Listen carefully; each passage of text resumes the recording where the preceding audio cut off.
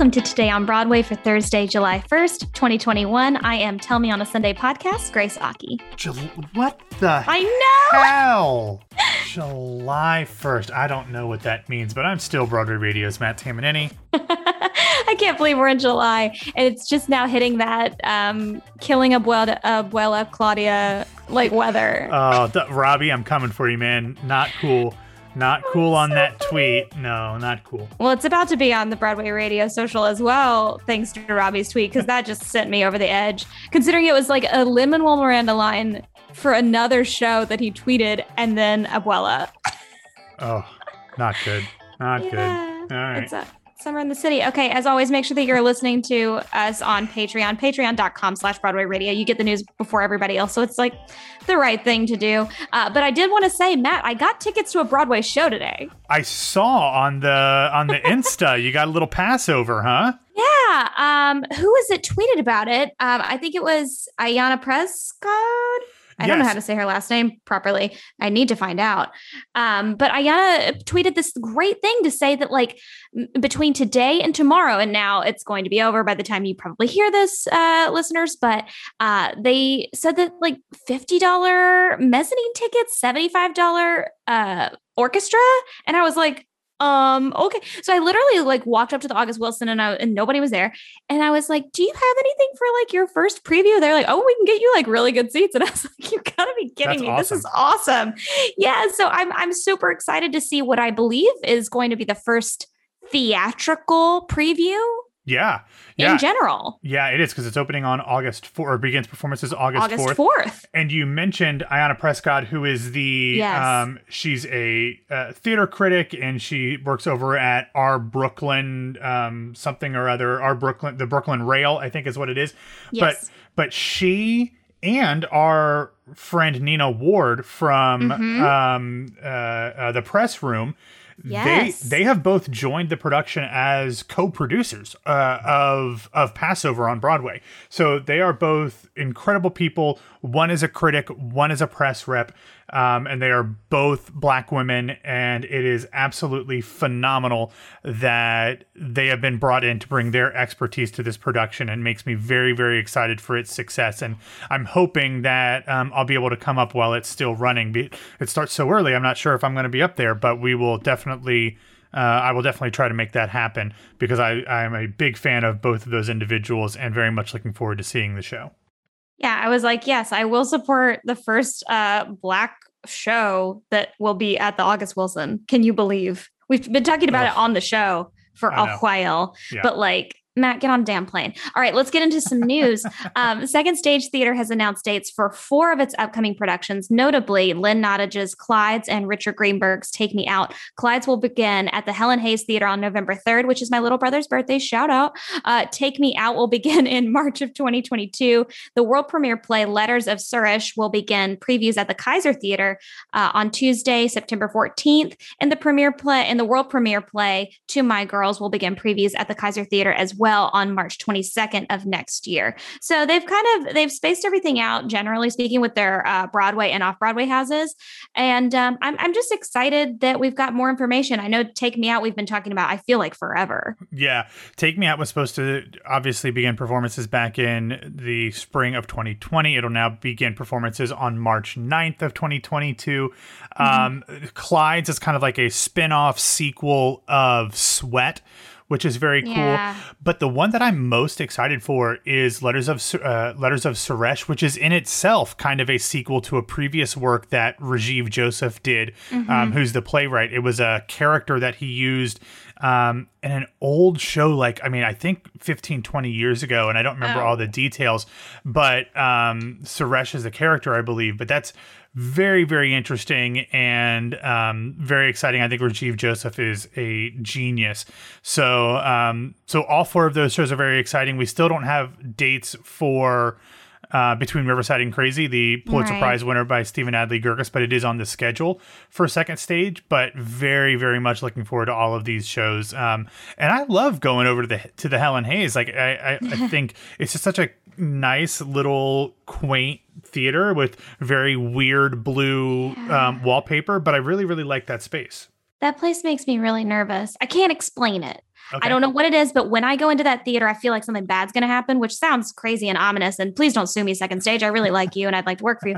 But I'm just saying. And also, this marks the second production that Lynn Nottage is going to have on Broadway at that time. So just saying. What's the other Interesting. one? What am I not thinking of? MJ.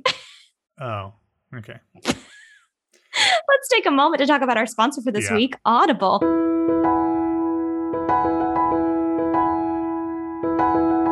Audible is the leading provider of spoken word entertainment all in one place. At Audible, you can find the largest selection of audiobooks, original entertainment, and thousands of popular and binge-worthy podcasts. I mean, you're listening right now, so I know you like it. Their newest plan, Audible Plus, gives you full access to their popular Plus catalog. Now you can listen all you want to thousands and thousands of popular audiobooks, original entertainment, and podcasts, including ad-free versions of your favorite shows and exclusive series. Yeah, and there's so much great theater stuff on there. You have Nilo Cruz's Anna in the Tropics, starring erstwhile In the Heights star Jimmy Smits. You have Ayad Akhtar's Disgraced.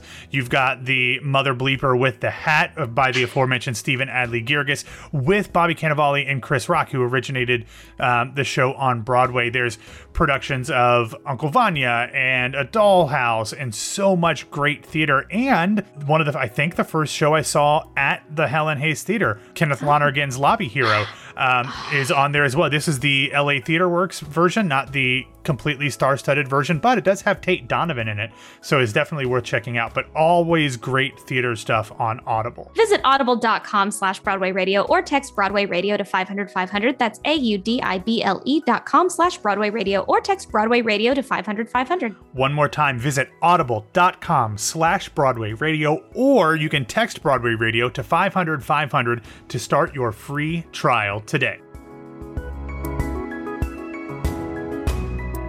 Speaking of free, oh man, I'm getting so good at segues. Fire me. Thanks to Jeremy O'Harris's Twitter, I found out today that David Geffen decided to Venmo Yale Drama School $150 million so that all the students present and future can go tuition free. Sorry if you graduated last year. Yeah. I have to say, according to Yale News, the donation is the largest on record in the history of American theater and makes the school the only institution of its kind to eliminate tuition for all degree and certificate students, removing financial barriers to access, of course. Because of this sizable donation, it is now the David Geffen School of Drama. Yesterday, Ashley and I reported on the Geffen Playhouse now, so I basically think that this week is David Geffen week at Broadway Radio. We have to stand. The average yearly tuition, room and board cost per student at Yale is around $77,000. And with about 12,000 students per year, I don't know. I tried to do the math on this, but it just seems like I don't know how long that donation is going to be in effect for their students. But I mean, hey, kudos. Well, a lot of times how these things work, and I don't really know all the details, and I'm not very good with money, so it's like in perpetuity. Well, how it often works is they take this money and then they put it into an endowment. And so that money makes money. So they invest it and put it into the bank, and that money creates enough money to pay for things off the interest of that. I was in some organizations in college at Ohio State where we operated based off of the interest every year for the endowment. So our budget was the interest. So I can't imagine our endowment was $150 million.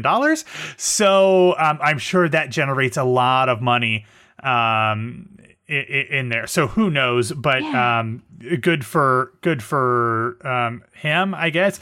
David Geffen is also one of the people who is kind of trying to steer some of the ships out of the troubled waters of Scott Rudin land, which, you know, okay, he was working with him. Yeah, but he was working with him anyway. So yeah, you know, a little complicated there. But this is great, and I very care more excited about what people do after they learn about abuse, because I don't know when, but after you know, that's when I judge you. But as we said with Scott Rudin, if you didn't know like 15, 20 years ago, you didn't know by choice.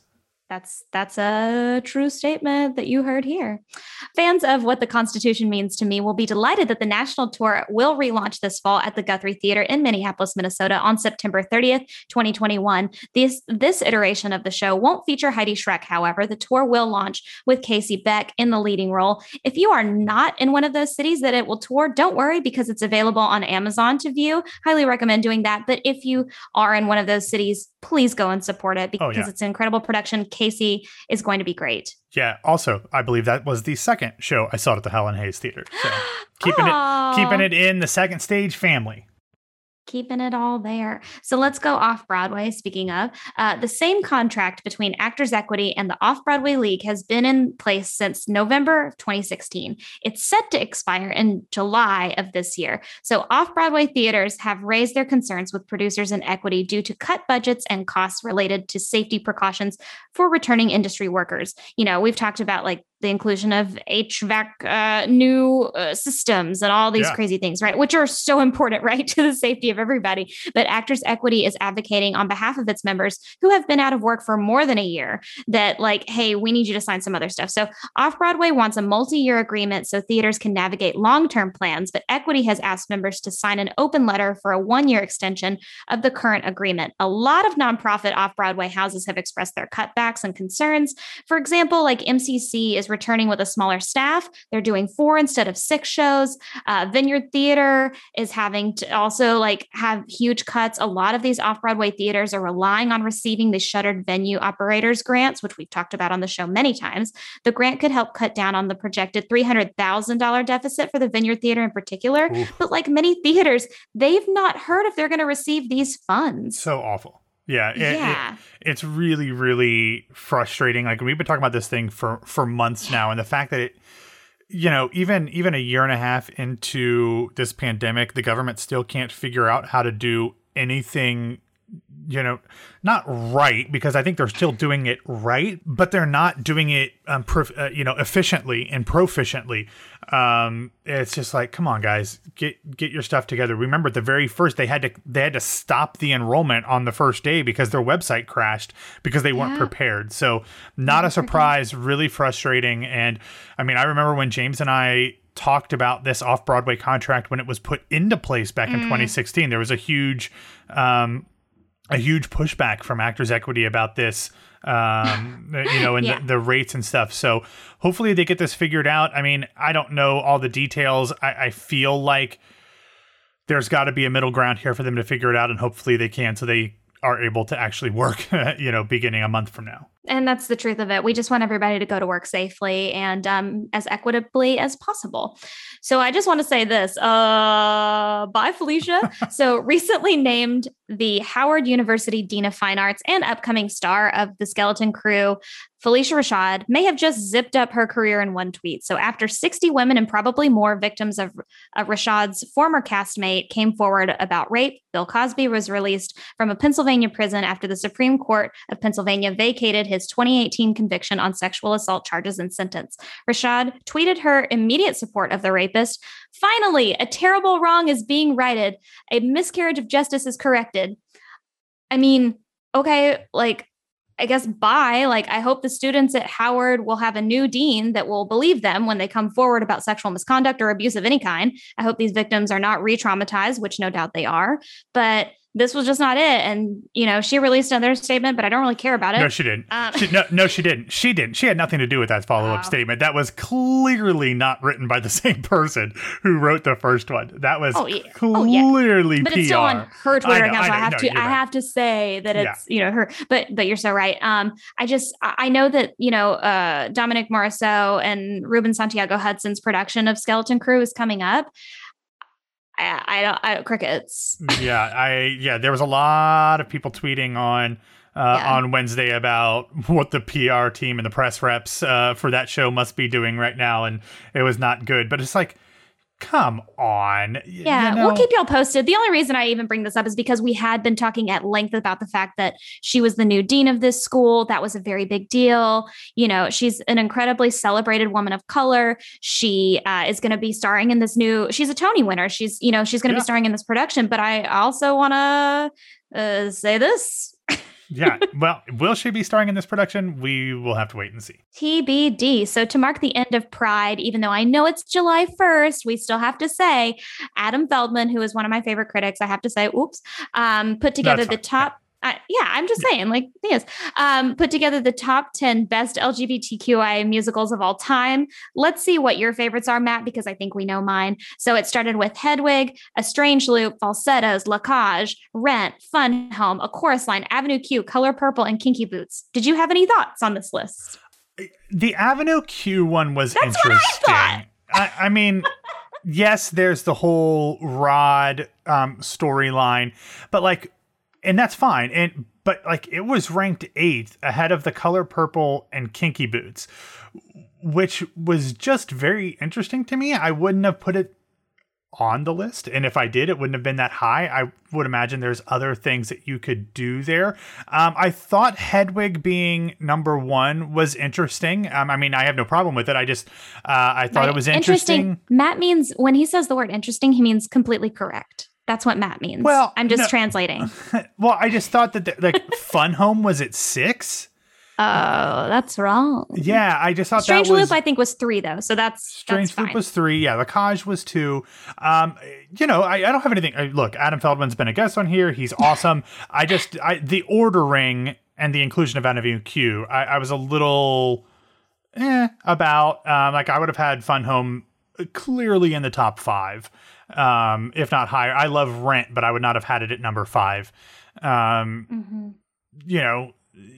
So, okay, it was fine. It's a great list. Maybe